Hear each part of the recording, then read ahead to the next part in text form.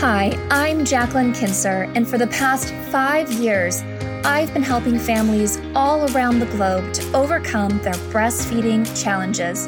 And this is the first non-clinical breastfeeding podcast that shows you how to rock breastfeeding and master motherhood through practical tips, mindset shifts, and honest conversation to create a confident and empowering breastfeeding journey.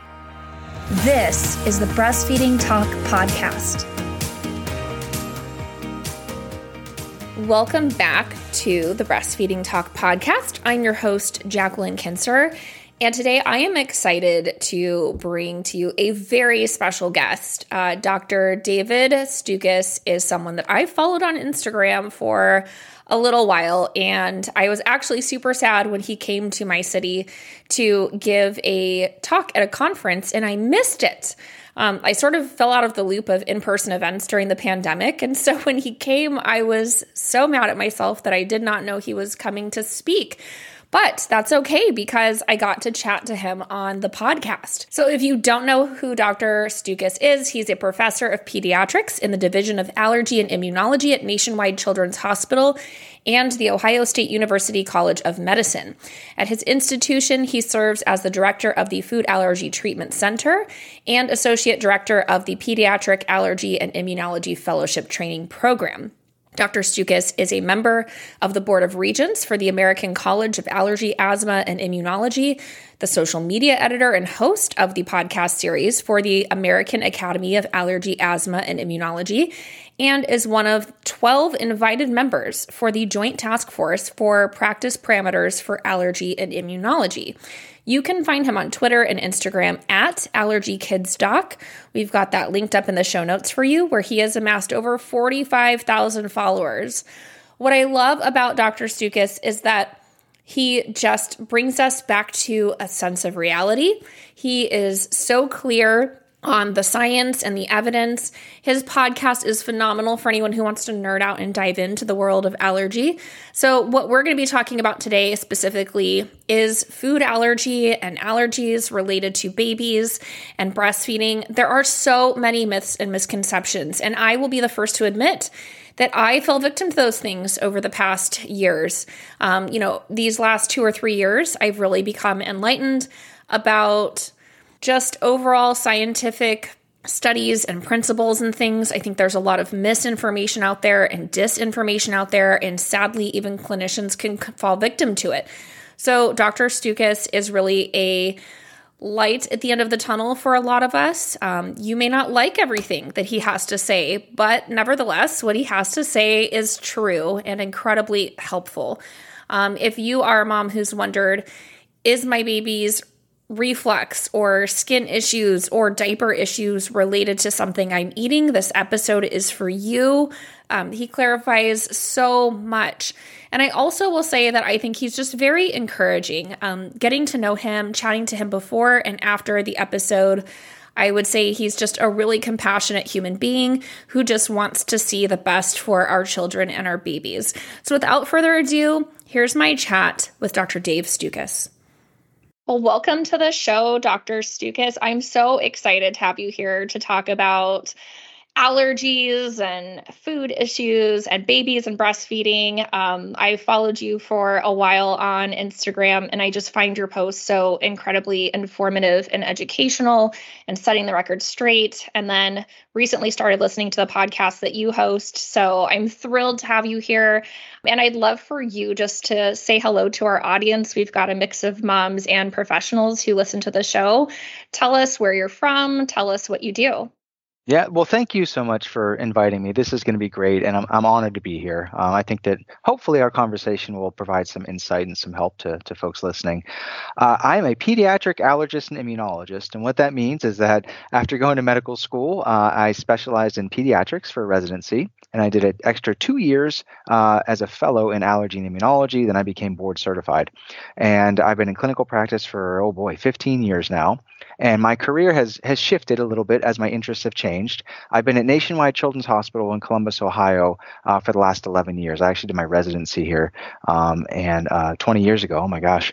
And over the last 11 years, I initially fell in love with asthma. That's why I got involved in allergy immunology in the first place, because I kept seeing all of these children admitted to the hospital, coming to the ER, and I said, "This is such a common condition. Why can't we control this?" And then I learned about all the different heterogeneity of it and the immunology behind it and all the nuances. And then I realized a few years ago that where we were with asthma 10, 15 years ago is exactly where we are with food allergy, which means we are on the cusp of offering very personalized, individualized care.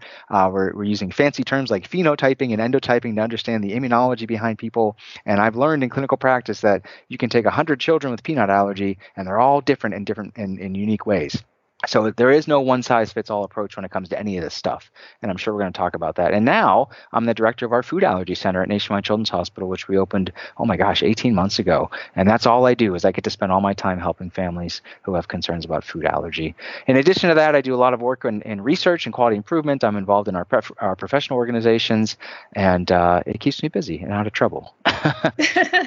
Wow. Yes, that is amazing. I think your body of work is so incredible and so needed, obviously. One of the reasons why I asked you to come on the show was specifically food allergy and how common, I've seen that come up in our practice where, so many moms will think that there is an issue that's going on and sometimes it's not, or pediatricians are often very confused about this. And then there's many people that really don't know what to look for. And we're spotting it sometimes as clinicians. And it's certainly not an issue where, I'm able to diagnose or fully assess or examine, but there are some signs that I can spot and then try to make that appropriate referral. And so there's so many myths and misconceptions out there, I think, even if you're an adult, but especially when we're talking about children and babies. So I'd love for you to talk about that specifically with breastfeeding. I find it really hard when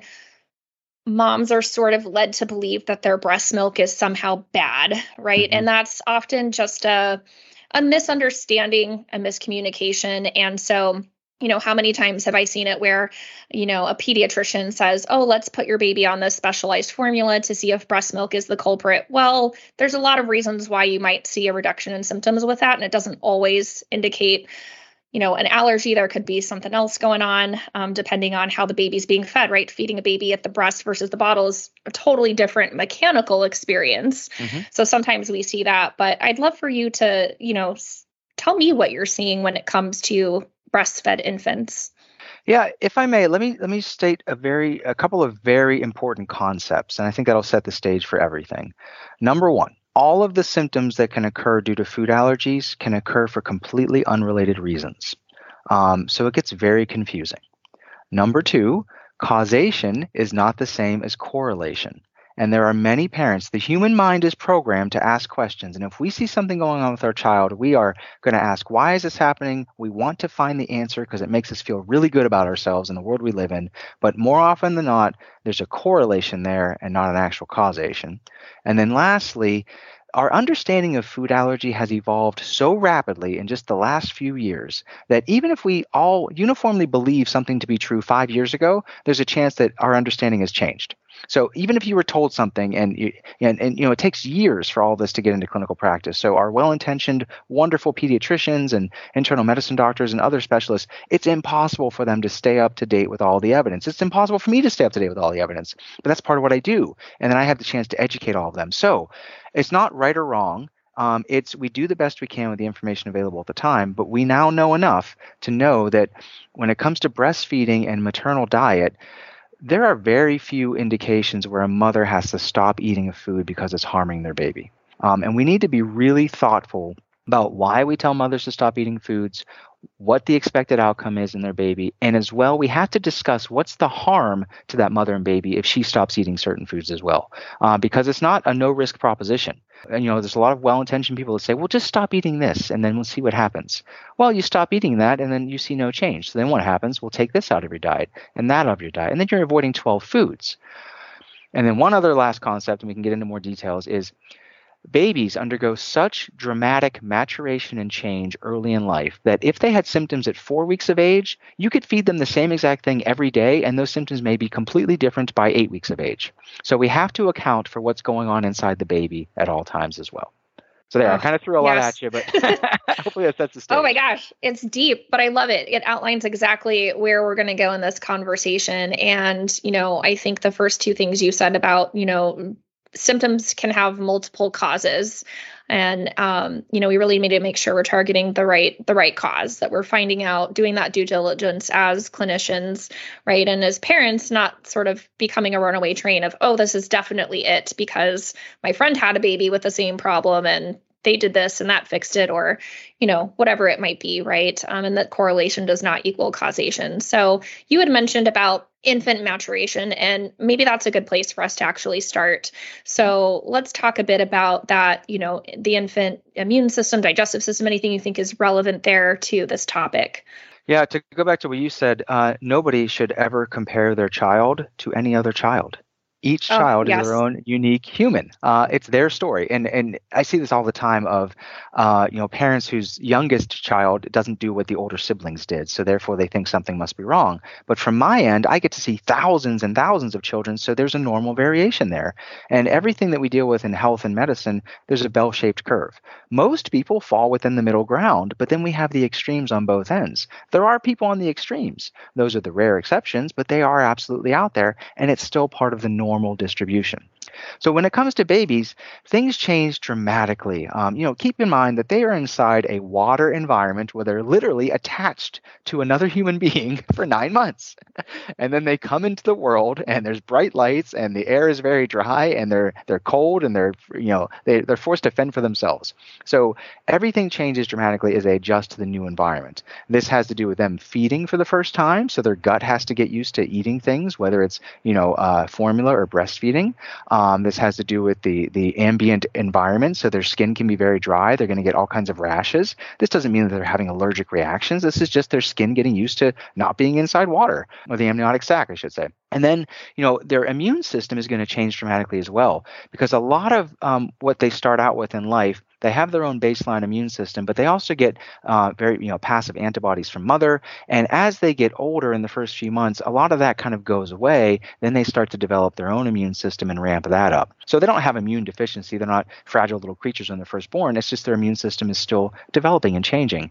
And then the cool thing with the immune system is as it interacts with the world that we live in, it's very dynamic. It's like going to the gym. Our immune systems love to exercise. So as the immune system encounters different forms of bacteria and viruses and germs and things like that, it is going to adapt, it's going to change, it's going to become stronger.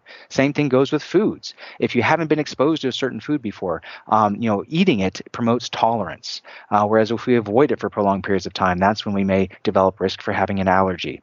So it's just important to understand all these dynamic influences are going on a steady basis as, really in the first couple of years of life. Oh, wow. That's magnificent. I'd love to touch on what you said about skin and the baby's skin adapting from this, completely wet environment to now a dry environment that's not always the same temperature and all of those things. What's going on with baby acne? Is it caused by hormones? Is it caused by an adaptation to the environment? Is it a food allergy issue? Is it some combination of those depending on the baby? I have so many questions that I honestly do not know. It's not my area, right? I don't treat that, but it pops up where moms will say, oh, he has a bit of baby acne. That's from the hormones. Or he has baby acne. He has a cow's milk protein allergy. And I'm like, well, it probably isn't, so black or white. Yeah. Well, I can tell you definitively it's not due to food allergy. But I'll explain. So here's what we know about acne in adolescence. All of us have had acne at some point. I still get acne every once in a while. It's because of all of our pores can be clogged by the oils and the sebum and things that our body naturally produces. Sometimes bacteria gets involved and it interferes with it, and you get more of a pus-like reaction, and there's inflammation. There's all kinds of stuff like that. But diet is in regards to acne is highly controversial, even in adolescents and adults. And I know the internet will tell you differently, but the evidence would yes. was. So, baby acne we don't know. Is it just a normal part of the skin as it sort of exfoliates and it's maturing? Is it, partly due to hormonal influences? Regardless, it's fine. It's a benign condition. It improves over time. Some babies have it more severe than others. I guess a cousin to that would be something that we call seborrhea, where kids can get really dramatic flaking of their scalp. And it can be really dramatic. It doesn't bother them at all. The babies are completely fine, but parents, we don't want to look at our precious newborns and see this on their scalp. That always improves with time as well. So some people just have more dramatic examples compared to others. But the last thing we want to do is really make drastic changes based upon these normal newborn experiences. Yes. And so what you're really referring to there with the scalp is what we commonly refer to as cradle cap. Mm-hmm. Yep. Right. Exactly. So yeah, I know I know some moms will say it's like a guilty pleasure. They're nursing their baby or they're holding them and they're sleeping and they're like, I just can't, I just pick at it and I pick it off. Oh, it's so satisfying. Yes. Yeah, kind of. Yeah. You get the comb and you get it out if they have some hair and whatnot. Yeah, it kind of feels good. Get the big chunk off there. Oh, I get it. Oh my gosh, we're hilarious creatures as humans. It's so funny. I'd love to talk about too. I don't know. You can kind of take this whatever order you want to also, but there's that idea, right, of the gut. There's amniotic fluid, the baby's in the womb, and they're getting nutrients through the placenta and all of that. Now they're out in the world and they're going to really be putting their digestive systems to use. And what's going on in those first few days? Maybe you could touch on that. And, is there some significant difference between breast milk and formula? Well, yeah, there's differences in regards to the nutrients that are involved, as well as you get all kinds of benefit from breast milk with, passive transfer of antibodies and other, parts of the immune system and things like that. I do want to say, though, and I know you know this better than anybody, but there's a lot of guilt that's involved if there are some mothers that simply can't breastfeed for whatever reason.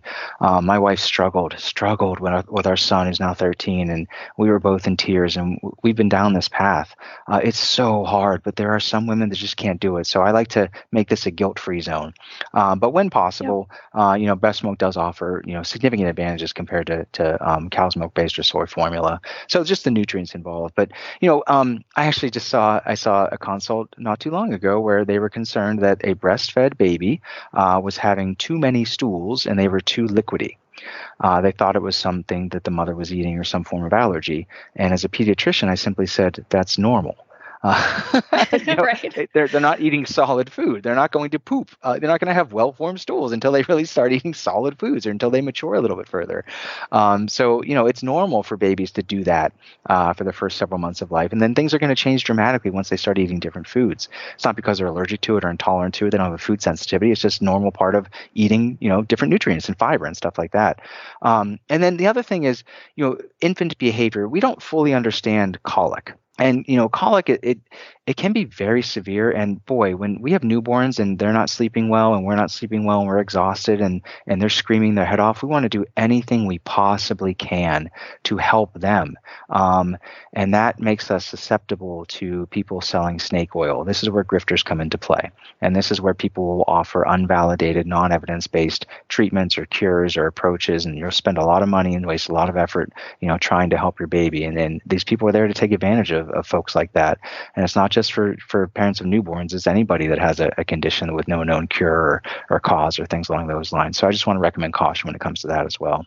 Yeah, absolutely. I think some things that come to mind that I commonly see will be introduction of gripe water and infant probiotics. And, there's another kind of, call it calm, which is essentially like a gripe water, right? Those sorts of things. And what I generally tell patients is, those things, really aren't going to treat, if it was a food allergy issue, that's not going to help you. If your baby's swallowing air and that's what's causing that digestive discomfort, that's definitely not going to clear out that air bubble. Like, what is the goal in offering that? And when you kind of talk about what would be the effect of giving those things, most parents go, yeah, I haven't really seen a difference and I've been giving this for 2 weeks. So they often kind of know, but they feel beholden to it. Like, if I don't give it, what if things get worse?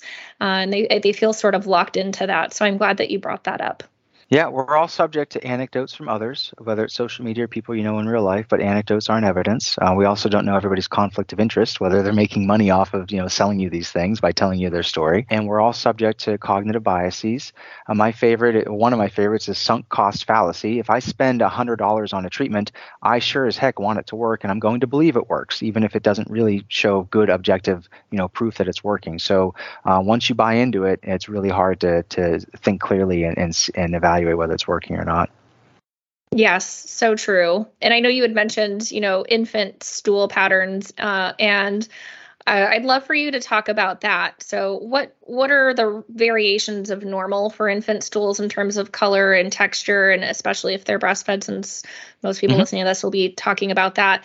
And then also, frequency. So one complaint that I often hear is babies that aren't stooling frequently enough. So maybe let's talk about that for a few moments.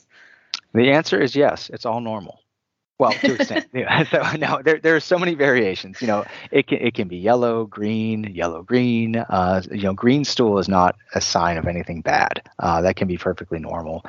Brown, it can smell awful. It may have no smell to it. They can poop 12 times a day every time they feed. There's a very strong gastrocolic reflex where when we swallow, it causes our intestines to spasm, and that forces poop out. It makes sense, right? If you're putting more into the tank, then you have to empty it out so you can make room for it. So there are some people that have a very strong gastrocolic reflex. People who in the morning when you drink your coffee, if you have to go to the bathroom immediately, you know what I'm talking about. And so, frequency doesn't really become too much of a concern. We do get a little worried when babies can get constipated. So, if the stool is coming out and they don't seem like they're struggling, it can be once a day. It can be once every other day. If it's nice and soft, kind of frozen yogurty. If it comes out real hard or in pellets, or they seem like they're in pain as they're trying to go, that's when we are worried that they're maybe, constipated. And then there are some ways that we can try to increase the fiber in their diet or give them some more liquid or things like that. And on the flip side, if they're stooling too much, where they're, having, diarrhea and watery stools, we really worry when they're having a lot of pain when they go to the bathroom. So if they're upset and crying, or if they're losing weight or failure to gain weight, those are the red flags in babies. Otherwise, every baby has their own pattern, and the pattern is going to change. So whatever they did today, they're going to do something different 2 weeks from now. And as I mentioned before, once they start eating solid foods, look out, because that is going to, they're going to do some really interesting things then. I love that. And that's true for all things, whether it's poop, sleep, whatever they're doing developmentally. Babies are never doing the same thing, it seems. What about mucus in the stool? This is a big one where I'll have parents think that it's like some giant red flag to see a clump of mucus in the stool. Is that a problem? No, not at all. There's a lot of stuff that doesn't get digested. Again, it goes back to overall. We always want to, and when you talk to your pediatrician about this, please, if you have concerns about your baby, talk to your own pediatrician. Don't go on the internet and ask questions, and don't ask Dr. Google, and don't talk to the social media group, because you're going to get all kinds of bad advice. And, so pediatricians will tell you, okay, they're going to go through, how are they sleeping? How are they feeding? Are they behaving normally? And they'll go through the whole global assessment. If everything else checks out okay, it's usually nothing of concern. And, what often happens is pediatricians want to help. And sometimes it seems like, if we make a formula change, we'll offer something to do. Most of these things in babies are benign conditions that are self-resolved. So if you make a formula change, it's going to get better in 2 weeks. If you don't make a formula change, it'll get better in 14 days. See what I did there? It's the same amount of time. So I think there's a lot of times you just have to be comfortable with reassuring parents. And that's what pediatricians love to do. I do that all the time. Reassure parents. I'm really glad you came to see me today. I want to clarify, I don't believe your child has any food allergy based upon X, Y, and Z. And then I offer alternate explanations and reassurance. Sometimes that's all it takes. Yes, absolutely. You had talked about intolerance and tolerance. Mm-hmm. So there's this labeling of, I have, or my baby has a food intolerance. What are people really meaning when they say that, or what are the misconceptions around that? Because like you said, if you don't eat something for a long time, you will become intolerant to it, which makes sense when you think about it. So yeah. Is there another version of something that is not allergy, but is sort of on the spectrum, or is it allergy or nothing? Well, all of these terms are overused and misapplied. Self-diagnosis is filled with misdiagnosis, and even well-intentioned pediatricians, they just don't understand the important nuances with this. So it's not like you're going to become intolerant if you don't eat it. But so there are food intolerances. Well, let's back up a second. Let's talk about food allergy, because I don't think we've defined that yet. A food allergy is when the immune system forms a response against a food. And then every single time you eat that food, no matter what form, your immune system says you don't belong here. The most common type of food allergy is caused by the antibody known as IgE. IgE food allergies cause rapid onset reproducible symptoms every time you eat it, typically within a few minutes, rarely longer than 2 hours later. It can be any combination of big red itchy hives, swelling, vomiting, wheezing, recurrent cough, or anaphylaxis. If you have an allergy to cow's milk, you really shouldn't be able to eat cheese or yogurt or drink milk because symptoms should occur every time. There are delayed allergies as well that don't involve that IgE, so you're not at risk to having anaphylaxis. There's something called food protein-induced enterocolitis syndrome. It's a mouthful called FPIES, and this is typically in young babies less than a year of age. They eat a food, they're fine. 2 to 3 hours later, exorcism-type vomiting, profuse vomiting, and then sometimes diarrhea, and then they're pretty lethargic afterwards. That's a very different type of allergy, but it's reproducible because every time they eat it. And then there's something called cow's milk-induced proctocolitis, which is the typical definition for cow's milk allergy. And this is an otherwise happy baby, 4 to 8 weeks of age. You change the diaper and say, oh my God, they have bright red blood in their stool. And this is typically due to ingestion of cow's milk protein. This is also a benign condition. The babies are acting fine. They're not losing weight. They're not vomiting or anything like that. And then transitioning them off of a cow's milk-based formula. And then some mothers do need to stop eating cow's milk for a period of time. That resolves it. Then you can give it again. Usually you don't have to wait till a year. Oftentimes it resolves by 9 months of age. So there's this spectrum of immediate onset allergy, risk for anaphylaxis and severe reactions towards delayed allergies. But here's the thing that all allergies have in common. They are reproducible. If you want to play detective and you want to figure out if it's an allergy and things are kind of coming, going over time, or it happens one time with this food but another time, or you have a long list of 20 foods thinking that your child's allergic to, those aren't worrisome for allergy. Allergy is pretty apparent. And it's all based on the history. Food intolerances do not involve the immune system. This is difficulty with digestion. Now, this is where it gets tricky because this may change based upon what you eat, how much you eat, how frequently you're eating it. It may also wax and wane over time. Food intolerances are also grossly overdiagnosed, the most common of which would be lactose intolerance. Lactose is a simple sugar found in dairy products. For people who lack the enzymes to digest it, those foods, the lactose passes through their intestines, sucks water into the bowels, therefore makes you very uncomfortable. Bloating, diarrhea, gassiness, you're pretty unhappy.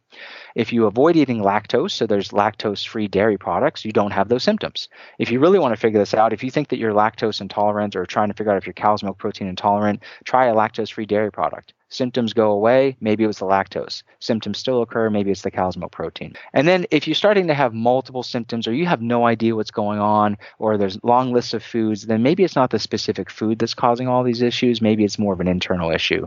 And that's where we want to do more of an evaluation. So I covered a lot of ground there. I'll pause. Sorry about that. No, that's great. I love that you mentioned lactose intolerance. I cannot tell you how many times people have come to me and said, my baby is lactose intolerant. And I'm like, so they wouldn't be able to drink breast milk if that was true because it's full of lactose. So it is possible, but it's a rare genetic condition. That's my understanding. Is that correct? Yeah, there's a couple of types. So there can be temporary intolerances. Anybody who has like a stomach bug or a viral gastroenteritis or they get sick for some reason, you can have temporary inability to digest specific foods. On the lining of our intestines, there's these very fine like hair-like structures and all these enzymes that help digest all of our foods. And if you get sick or there's inflammation or something going on, it can damage our ability to absorb those foods. So that can be temporary and that gets better after your body heals.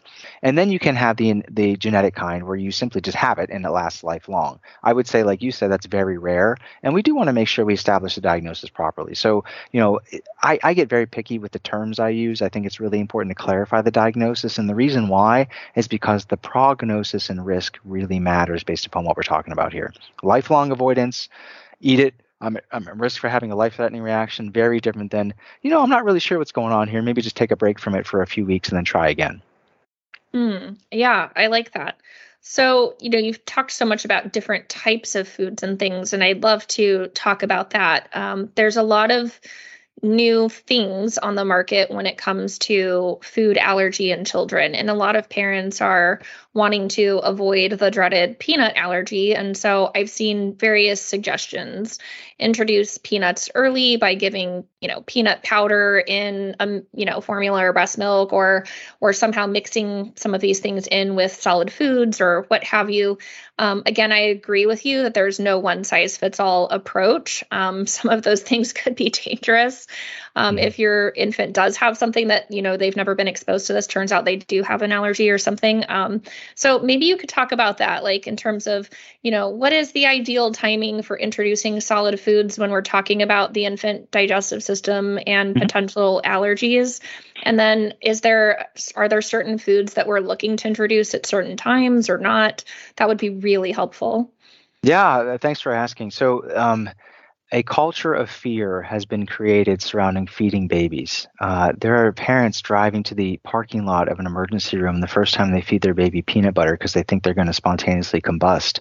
And we have to acknowledge that. It's just like we're feeding our babies here. It doesn't have to be a medical procedure. Part of this is because we used to recommend avoidance of allergenic foods such as peanuts, tree nuts, seafood, milk, egg, wheat, and soy till kids were a certain age, sometimes 1, 2, or 3 years of age. That was 20 years ago.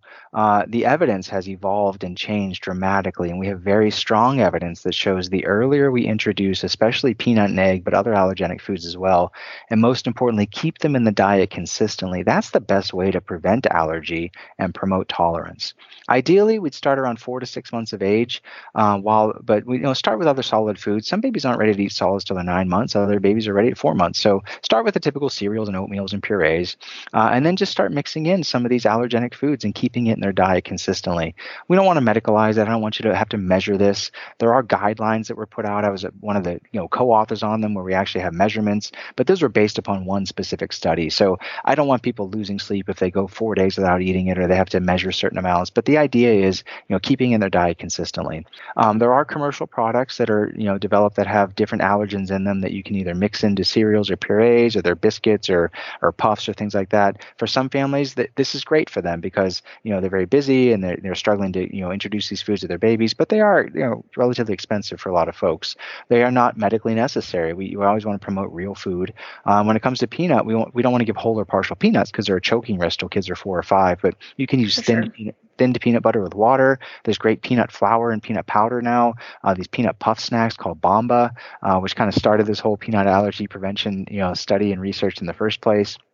But this is a paradigm shift in our understanding of food allergy prevention. So we want to get the word out that feed our babies, let them eat, enjoy a bunch of different foods. There was never any evidence to suggest one new food every 3, 4, 5, 6, 7 days. That was all made up by a bunch of very conservative people that feeds into the culture of fear. You can absolutely feed your baby 20 new foods today because odds are nothing is going to happen. And even if something does happen, which would be unexpected, then we can go back and figure it out. Regardless, everybody listening, you can do whatever you want to your baby, and 98% of these babies will never develop a peanut allergy, ever. But if 100% of parents out there are treating them like they're a ticking time bomb ready to have a severe reaction when they eat peanut for the first time, that's a disservice to the vast majority of people.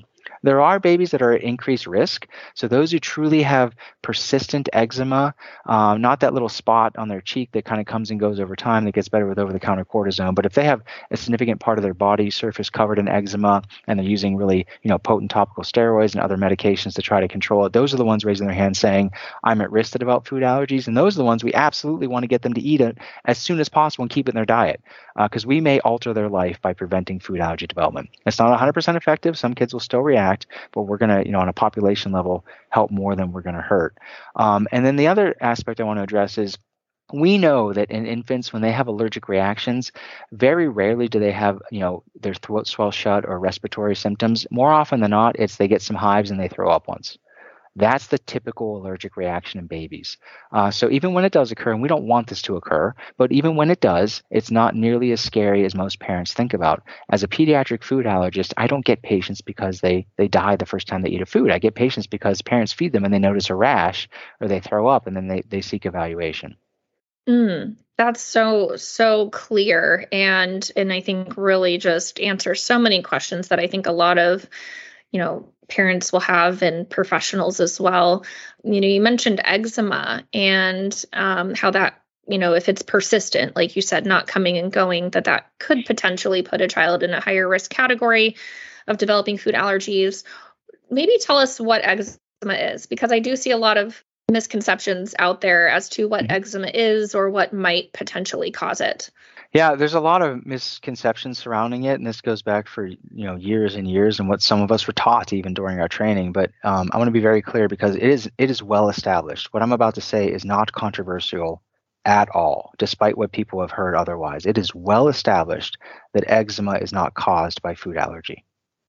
All right, so eczema is a skin condition. We know that there are genetic mutations that some people can inherit. About 40% of babies with eczema have a mutation in the skin barrier where the skin cells don't join, completely. So what happens is the moisture escapes. As the moisture escapes, the skin gets very dry. And barriers work both ways. So if the barrier is allowing moisture to escape, it's also going to allow irritants and other things to enter as well. So that's when you get the inflammation and things like that. Now, eczema is often the first sign that babies will go on to develop food allergies, or they may develop environmental allergies or asthma. So we call this the allergic march. So a lot of our most allergic children, they start with really bad eczema in the first year or two of life, and then they develop the other allergies. It's not like their allergies are causing the eczema, though. So it's not the reverse causation. It's eczema is the first outward sign of the body saying, I have allergic inflammation going on in my immune system, and then as they get older, that's how they develop the other allergies. So eczema is a skin condition. It is chronic. For most children, it's gone by the first or second birthday. It waxes and wanes over time. There are so many environmental influences on eczema because it's the outward part of the body. It's the skin. So what does the skin interact with? It interacts with the air, anything you put on the skin, and most importantly, lack of moisturizer. So as I mentioned, eczema is dry skin. You can't put enough good moisturizer on the skin. We want to replace the moisture using very thick, unscented emollients, stuff that you have to scoop out of a jar, and then you have to put it on the skin several times a day. Super annoying, really hard to do, but that's the best skincare regimen. We want to avoid any fragranced or scented products, even if they're all natural or if we think that they're helpful, because anything with a scent to it, including essential oils, can be very irritating to eczema skin. Viral infections can make eczema flare. Heat and humidity and sweat can flare for some children. Cold winter air is very dry, so that can flare eczema. The indoor heat, when it kicks in, it's very dry as well. Some babies do develop environmental allergies as they get older. So if they have cat and dog allergy and they're exposed to cat and dog dander in the home, that may contribute to their eczema flares as well, or seasonal allergies and things along those lines. We really only consider food as a contributing factor for eczema in those infants with truly severe, persistent, refractory eczema, meaning they have severe eczema, they're bleeding, they're getting super infected, a significant portion of their body is impacted, and they are doing a great daily skincare regimen with all the moisturizers, they're avoiding all the triggers, they're using good, anti-inflammatory topical medications, and they still have their eczema. That's when we start to think, well, maybe there may be some limited foods. Let's do a trial avoidance and see if their eczema improves. The way you know it, I stopped eating this, my eczema was completely better. I ate it again, my eczema came back again. More often than not, people are given the wrong information, or they're given these large panel food allergy tests that have false positives. They take a bunch of food out of their baby's diet. Their eczema is going to naturally improve anyways because it waxes and wanes naturally over time. You happen to catch them on a period where their eczema improved, and then they take all these foods out of the diet, and what happens again? The eczema is going to flare because it's going to flare from other reasons, and then they start taking more foods out of the diet. Or lastly, what's really heartbreaking, this is well established. We know that infants with eczema, if they're eating a food and they're not having immediate onset hives or swelling or vomiting, they're not allergic to that food. If you do a bunch of IgE food allergy tests, they will have false positive test results to that. If that baby stops eating that food that they were actually tolerating and they avoid it for a period of time and go to eat it again, about 15 to 20% may develop food allergy then. That means we are causing food allergy in somebody who is tolerating a food. It's heartbreaking. I see this every day, and it's 100% avoidable. Oh my gosh. I am so glad you started to talk about that, because there's a couple of things that I'd love to have you explain. One is, you kind of just said there can be false positives with that. So what kind of testing options are there for infants, especially when it comes to allergy? Are any of those valid? Is it just, that, okay, we know those symptoms are reproducible based on, X, Y, and Z things? Or are there other things that we're looking at? And then also to that point that I've seen some various tests come out on the market for moms to test their breast milk. And as far as I understand it, I know there's one where it detects food proteins in the milk. Well, as far as I know, with lactation, we're supposed to have some food proteins enter the milk because that is a way of exposing our baby to various foods. And I don't think that there's anything that says the breast is not supposed to allow that in there when it produces milk. So is there any accuracy to breast milk tests? And maybe you could speak to that. It goes back to the diagnosis. What is the diagnosis? Oh, take a bunch of foods out of your diet just to see. Why? What's the diagnosis? Why am I avoiding this? What is Right. my actual diagnosis? So when it comes to IgE, immediate onset food allergies, we have very valid skin and blood tests that they look for the detection of specific IgE antibody to a food. They should only be used when the story suggests when I eat this, I have rapid onset hives or swelling or vomiting. These were never designed to be used as screening tests, because they do have false positives. So some people say, well, they're not very accurate. They are imprecise, but they are accurate when used properly. They are very inaccurate as a screening test. You can't just test for a bunch of foods and find out what comes back positive, then diagnose allergy. That's backwards. That's not how it works. So you have to take a very detailed clinical history first. So there's at-home IgE tests that are marketed. That's not how we diagnose allergy. You start with the history. If I'm eating a food not having rapid onset hives, difficulty breathing, swelling, anaphylaxis, I'm not allergic to that food from an IgE standpoint. The other important concept is there are delayed onset food allergies that I talked about before, cow's milk-induced procticulitis, FPIES.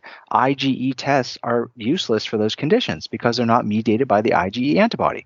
We don't have good tests for those. So sometimes it is based upon the history and a trial avoidance period, sometimes even reintroduction. And then that's it. As far as validated tests, I mean, there are some, breath hydrogen tests that can be used to look for lactose intolerance. Those are, typically offered in the hospital setting. They're kind of, technically challenging to do in the outpatient setting.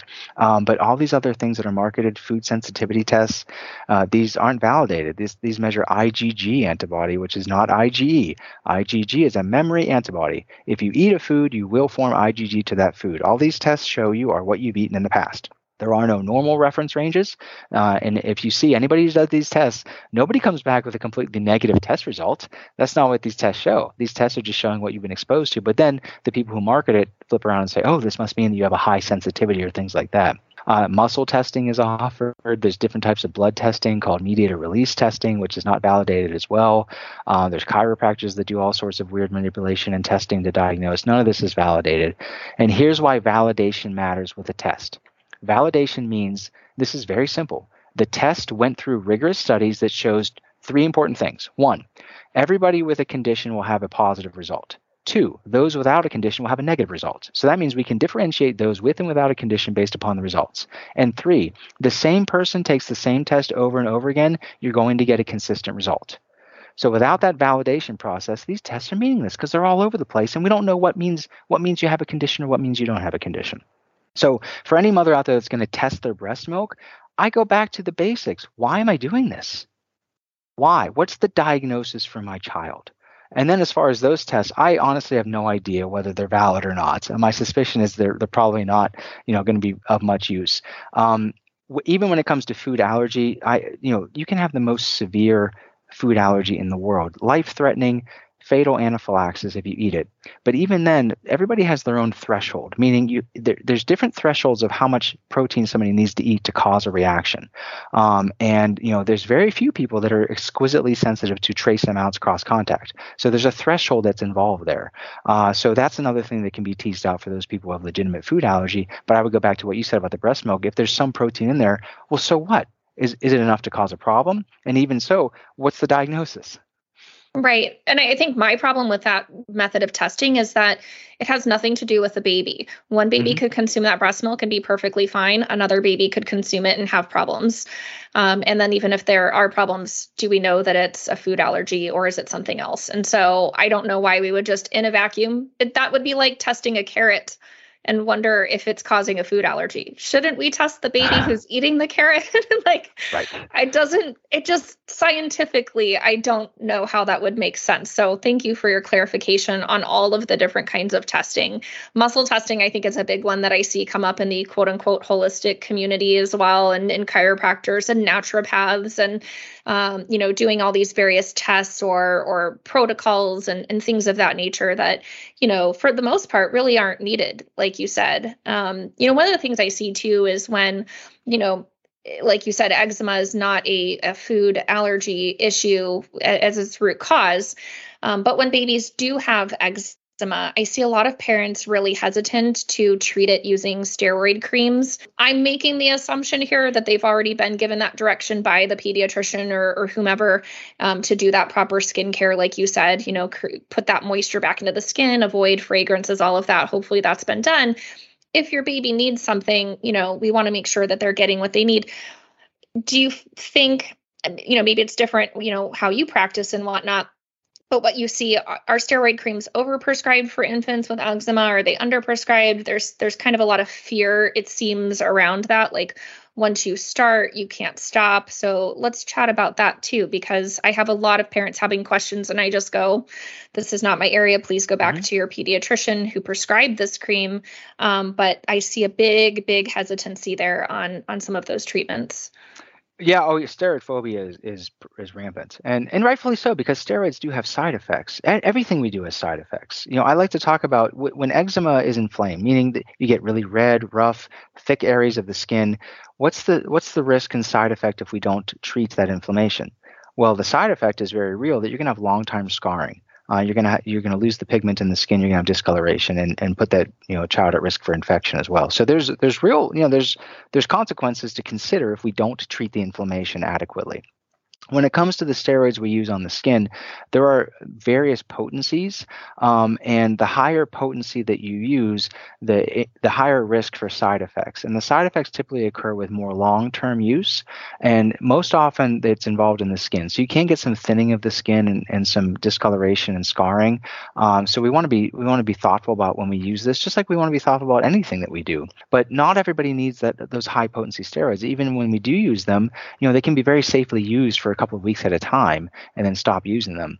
And then this is where we talk about how things have evolved. For any parent out there that doesn't want to put a topical treatment on your child with eczema, ask your pediatrician or dermatologist or allergist for non-steroid options. We have so many different options now that are really effective. We have calcineurin inhibitors like Protopic and Elidel that have been around for over a decade, if not longer, that are very effective, and they don't have any steroid at all. And they're very safe to use on the face and don't cause thinning of the skin and things like that.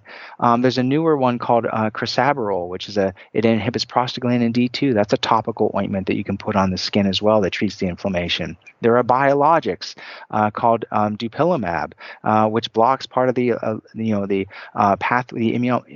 pathway involved in eczema, where we can give an injection into the body and target that part of the immune system that has no steroid whatsoever. There's other things looking at JAK inhibitors and small molecule. I mean, this is just in the last 9 months. I think there's 4 or 5 new treatments, all non-steroid, that have been approved to treat eczema. So don't suffer. You don't have to suffer. There is help available. And if your pediatrician isn't aware of it, talk to a specialist. That's what we do. We stay on top of all this stuff. Yeah. Sorry, you got me all excited. I was like a soapbox. Well, it's funny. I'll link up your podcast, but I just listened to an episode where you talked about some of these biologics, and it was you brought a doctor on to share a summary of those. And I was just so fascinated because I've been introduced to the world of biologics through my hobby of listening to podcasts about virology and COVID and all of that. And there are, like you said, there are so many more options now for all different things out there. And it's really, really cool. I actually have a former client whose husband is battling a blood cancer right now. And when she sends these, email updates about all of the treatment he's going through, I'm in awe. I am in awe that we have that available and he is doing so well. Like, it's absolutely incredible to me. So I love what you said about there are other options, and, new things are being created and approved all the time. So that gives me a lot of hope for sure. Yeah, I just would love to also ask, we talked a little bit about cow's protein. Can we talk about gluten? Because so many people think that gluten is this massive problem. And if, everyone's just going to become intolerant or allergic to it at some point. Now we have celiac disease. What is going on with that? Is this a problem that we're seeing in infants who are breastfed? Because I'm hearing a lot of ideas that parents have out there. Let me start by saying that the gluten-free industry is $1 billion industry. Okay. Which means they have the money, they have the marketing, they have infiltrated our lives to try and influence all of us into thinking that gluten is the cause of all that ails humanity. Now, there are people who have a medical reason to avoid gluten, which is basically the same as wheat. If you have celiac disease, about 1% of the population has celiac disease. This is an autoimmune condition where if somebody's eating gluten, their body forms antibodies against their own self. And you can have any myriad of symptoms, which can be quite severe in many people. It can affect your nervous system, it can affect your skin, it can affect your GI tract. Once it's diagnosed and you stop eating gluten, the body generally repairs itself, and then you do fine on a gluten-free diet. But you have to have proper diagnosis, which often involves a biopsy of the small bowel, but there are some blood tests that may be useful as well. So if you have concerns about it, talk to your doctor. There's wheat allergy, which goes back to what I said before. There are people that when they eat wheat, they have IgE allergy to it. So they have rapid onset hives or swelling or could have anaphylaxis. Again, we can properly diagnose that through the history and through testing. There is a condition known as non-celiac gluten sensitivity, which is somewhat controversial. There are people who don't feel well when they eat wheat. You take it out of their diet and their symptoms improve and they eat it again and it comes back again. That's pretty much it for the most part. Everything else is, if you go anywhere online, they will attribute any symptom imaginable to the ingestion of gluten. Did you have a poor night's sleep? Did you forget a sentence the other day when you were talking to somebody? Did you ever lose your keys? Did you blink more than 3 times in a row? Have you sneezed more than 6 times this week? You may have a gluten sensitivity. And then they sell you some unvalidated test or whatever. So look, even if you want to figure this out, if you're truly worried about a specific food, completely take it out of your diet. But just do it for like 2 weeks. You don't have to do it for the rest of your life. Pick one food at a time. Be as objective as possible. What symptoms am I having that I attribute to this food, whether it's frequency of bowel habits or whatever? Be as objective as possible. Did those symptoms completely resolve within a couple of weeks? If not, it probably wasn't that food. If they did, eat the food again and then see if the symptoms come back again. That's the best way to figure this out. But a lot of people don't take the time to do that. Right. Yeah, no, I think you said there's just this culture of fear that's been created around food in general. And it almost is I don't want to, put it in that category, but I think sometimes certain behaviors belong in that category of eating disorder, where we've seen it, especially with people just following very strict diets, right? Like paleo is a great example, for instance. Low fiber diets are generally not healthy for us as human beings. Everybody is an individual. Maybe that's appropriate for you, but for the vast majority of people, fiber is really important for our digestion, for prevention of certain cancers, all of these things. If you're cutting that out and just, eating certain foods, then, that could be problematic and potentially creating some issues of tolerating other types of foods should you choose to, change your diet later on. So there's all these rabbit holes that are available, all these different things that people are being sold, this juice cleanse, this protocol, this detox, this supplement, this type of food. And I cannot believe that the gluten-free industry is as huge as you said for, a very, very small percentage of the population that really truly needs that. So we've gotten into all of these ideas, we'll look back at this 20 years from now and go, oh, what are we thinking? Yeah. Well, just kind of the low fat sort of, craze that was going on in the 90s. Everything in my grocery store as a kid was low fat. Meanwhile, as a child, I probably shouldn't have been eating a low fat diet. Yeah, no, and it's not that far of a stretch for a lot of people to make this connection. And so if you think about a lot of the symptoms attributed to gluten, people say, I feel sluggish, I feel tired, I don't move my bowels very well, I don't have a lot of energy. Well, gluten is often present in a lot of, highly processed foods. And if you're eating a lot of pasta and bread and other things, you're going to naturally just feel better because these are a lot of foods that are pretty heavy and they have high glycemic indices and things like that just make you tired. I saw a consult. This was when I was in training 15 years ago. This person said, "I'm really worried about food allergy." Well, what's going on? Well, every day I'm in my office in the afternoon and I can't stay awake. I'm like, okay, what's going on? Well, I said, what do you normally eat for lunch? Well, I have a big bowl of pasta, some bread, and a little bit of a salad, and then I'm just so tired. And I said, that is not an allergy at all. Like you are loading, you're crashing and burning with your blood sugars and your glycemic index. And like, that's what's going on here. So again, if you have concerns about a specific food, see a board certified allergist, a board certified gastroenterologist. We can help separate causation and correlation and really clarify what's going on with you.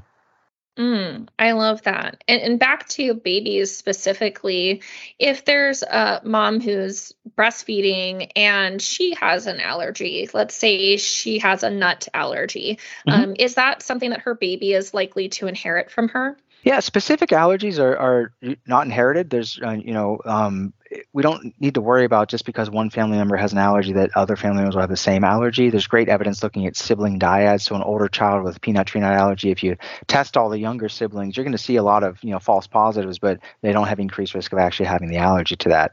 But I get the concern because if you witness your 5-year-old have anaphylaxis to peanut, there's no way you're going to feed it to your baby. So that's why we're here. I can help that. I can clarify. Sometimes we do testing with the knowledge that if it's negative, that's reassuring. If it is elevated, it doesn't mean they're allergic. It means, hey, come hang out with me in my office in a very safe environment. We'll feed it to them for the first time here. So for parents out there, if you have concerns about it, don't assume anything. Go talk to a board certified allergist. They can help clarify and help guide your feeding. Now, the other question, this is where I thought you were going to go with it, is I do have parents and mothers specifically that have legitimate food allergies and even anaphylaxis where they want to introduce these foods to their baby, but then they're going to latch onto their breast.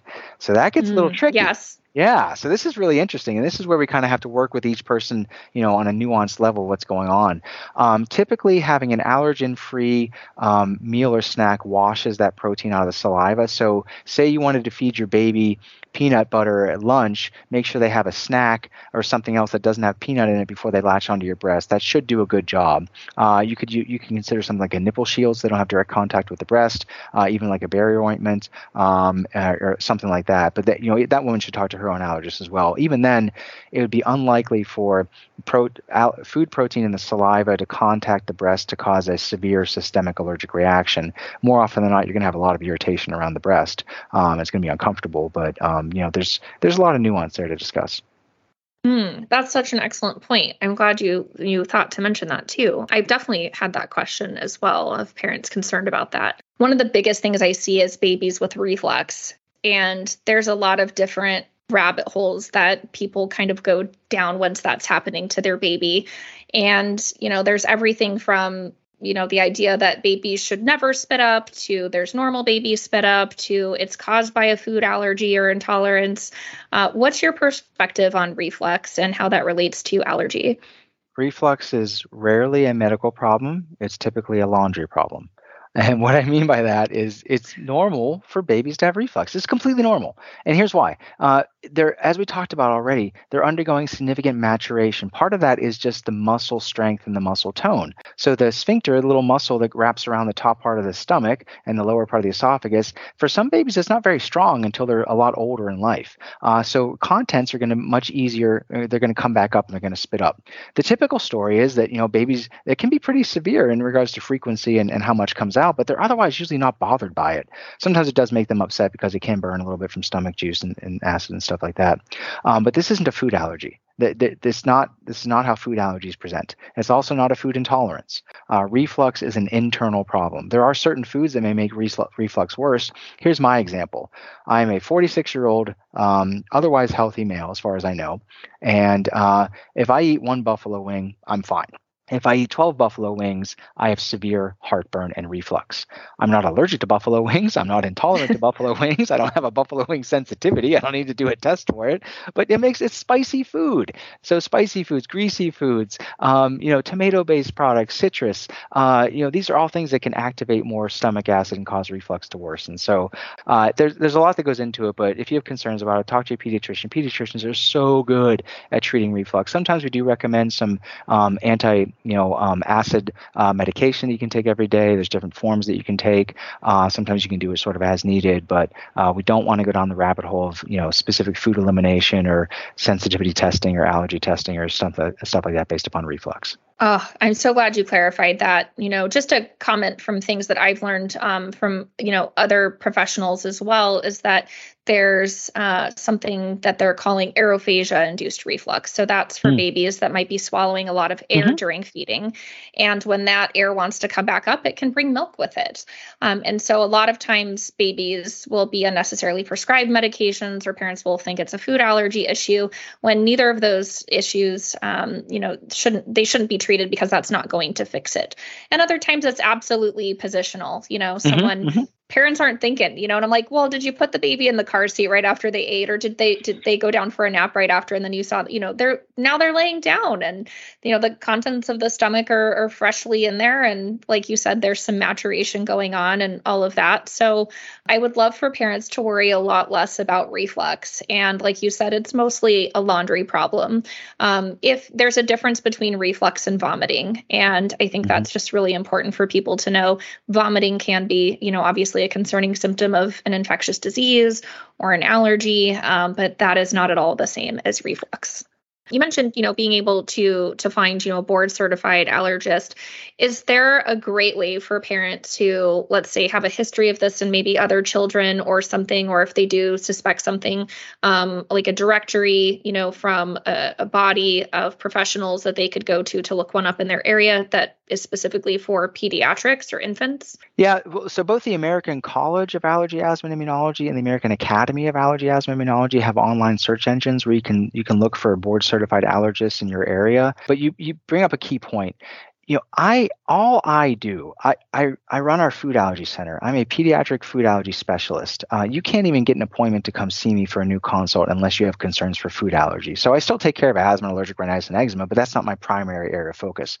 So my approach and understanding and the research I do, that's very different than somebody who's just in private practice that sees a lot of allergic rhinitis and other things like that. Not to say they're not going to do a good job, but there are different levels of sort of understanding and approaches and things like that. Some of it's personality, some of it's level of experience, some of it's the training received. So in general, if for more complicated patients, being seen at like an academic medical center where we have trainees and, academicians like myself, that's typically where we have more time to spend with some of these more complex patients. Oftentimes they have multiple subspecialists involved in their care.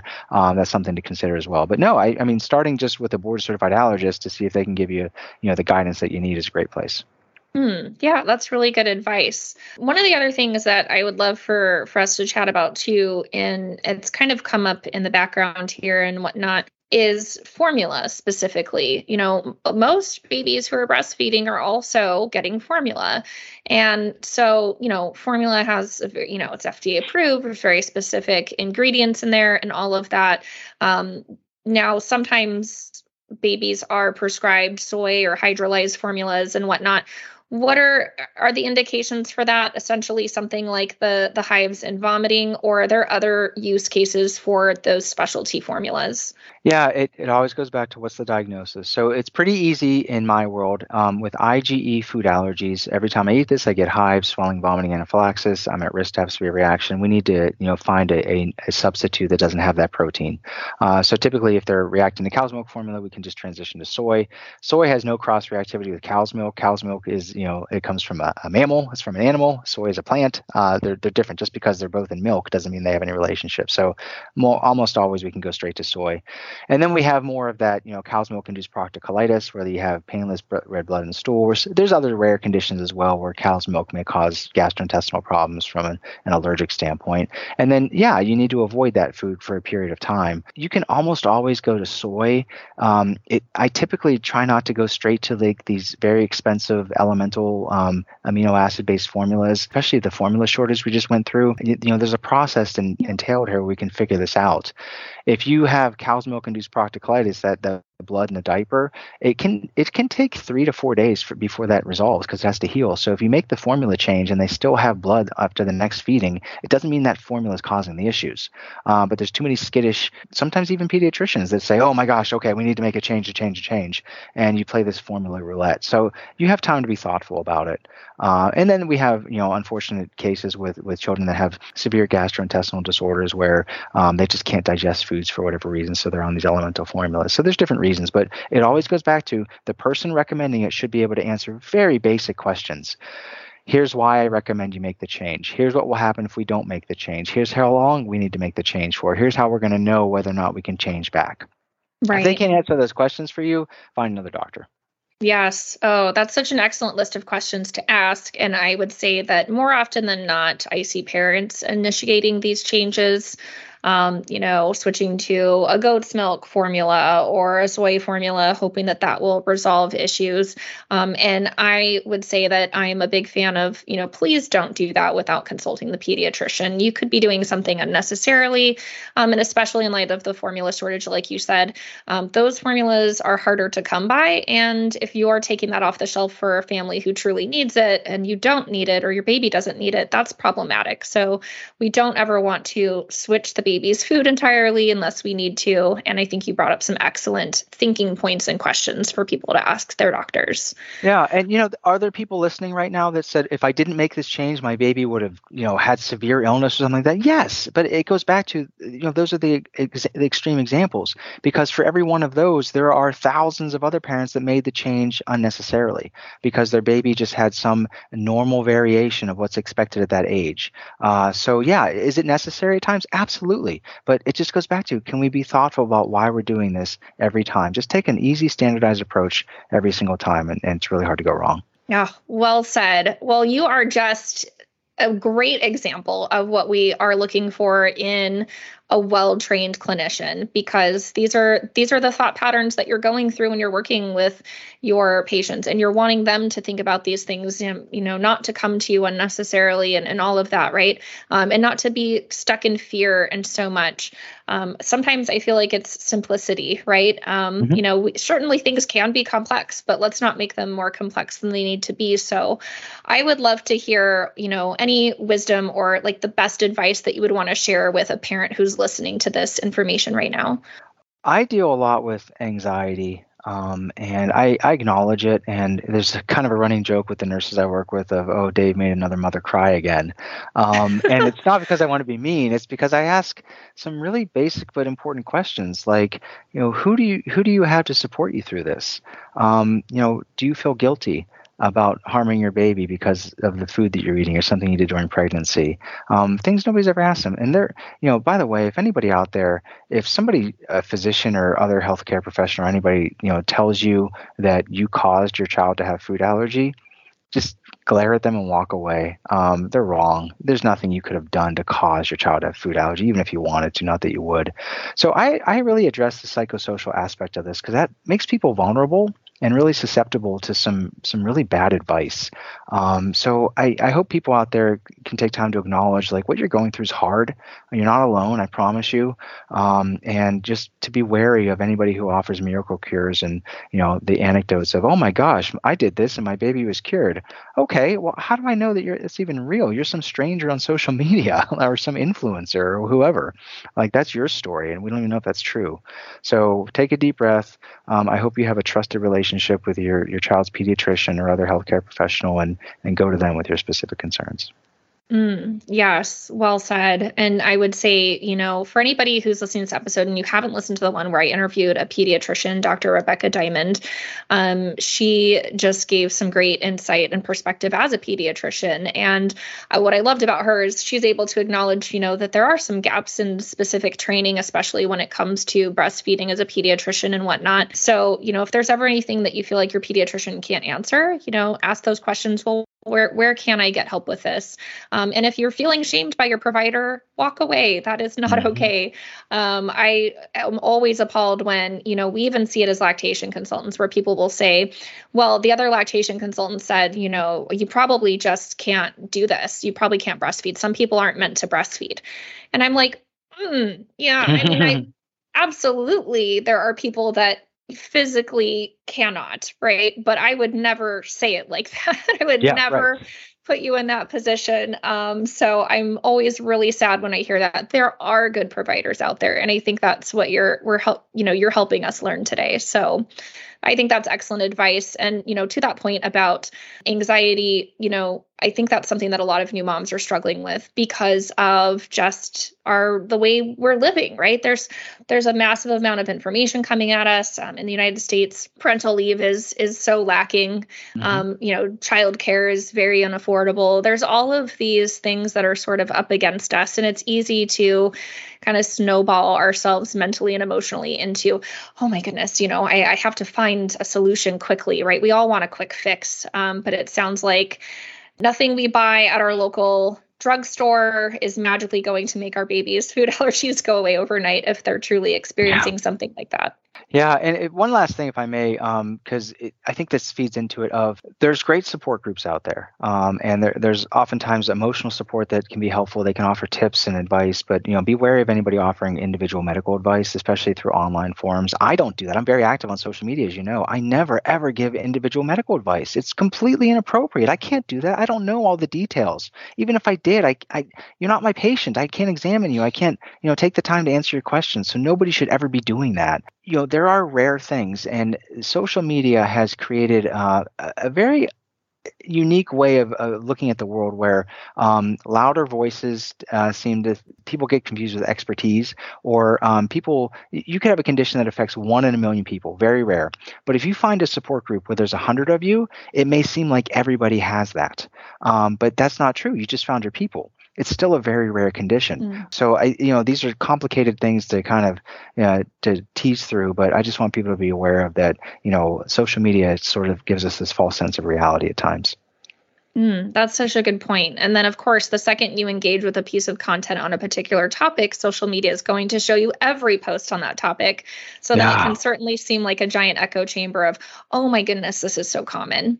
Yeah. Oh, it's funny. We talked before about, food. Half of the internet is yelling at you that food is harming you through inflammation and hidden dangers and gluten and all these other sensitivities and stuff like that. You know what the other half of the internet is yelling? Food is medicine. Use these superfoods. So which is it? So everybody takes their own angle. And if anybody who's offering you medical advice is also selling you products or services, that is a major conflict of interest and a red flag. They don't care about you and your well-being. They just want to make money off of you.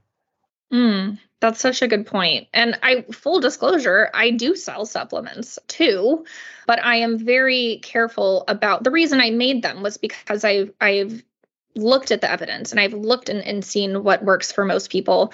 And I've been disappointed at a lot of the products in the market, as have my patients over the years. But I'm not out there saying that everybody should take it. And I'm really trying to say, hey, if you have a low milk supply, I don't think a pill is going to be the magic fix for you. But if you are doing all of the other right things, and, you're having trouble getting enough of the right foods into your diet, so maybe there's some deficiencies there or what have you, there may be some value in this, but you do need to talk to your healthcare provider first. So it's funny because, a lot of times people will ask me, well, why don't you post this about it? Or why don't you say that more people would buy it? And I'm going, yeah, but maybe not the right people would be buying it. And so it's really hard because I can't control who buys it either, right? Sometimes I'm like, you really didn't need that. I don't know why you're buying this. But, people think, right? They think I need this. They think I need that. And, it's hard. It's really hard to navigate that, I will say. And it's hard when I see companies out there that aren't as cautious and we all sort of get lumped in together, right? And I'm not saying you're doing that, but I'm like, whoa, no, hold on. That one is actually snake oil. This one is not so much. Right. No, and to your point, it's so hard to tell the difference. I mean, I do it for a living. It's really hard to tell the difference these days. But what you said really resonates because evidence matters and the quality of evidence matters. Studies done in mice, doesn't really doesn't really apply to humans. Randomized controlled trials or, meta-analyses, much stronger evidence. But to your point, it's nuanced. And so if anybody out there is saying everybody should be doing this diet or this supplement or whatever, I mean, come on, that's ridiculous. That's assuming that all humans are exactly the same. And we know that that's not the case. Yes. Oh, it's such a good point. Well, you are just a wealth of information. And I bet for the vast majority of our listeners, you won't be super interested in the podcast that Dr. Stukus hosts, but it's very good. I'll link it up in the show notes. If anybody is a clinician and you're wanting to dive in more to the world of allergy and whatnot, he's got some excellent episodes there that are happening. I'll link up your Instagram. You post a lot of really great information out there, busting some myths and addressing some common misconceptions and sharing just really great nuggets of information with your audience. But what you've shared here on the podcast today has been really powerful, really informative. I think you've given everybody a lot to think about and cleared up so much. So I appreciate your expertise and insight. Oh, it's my pleasure. Thank you so much for having me.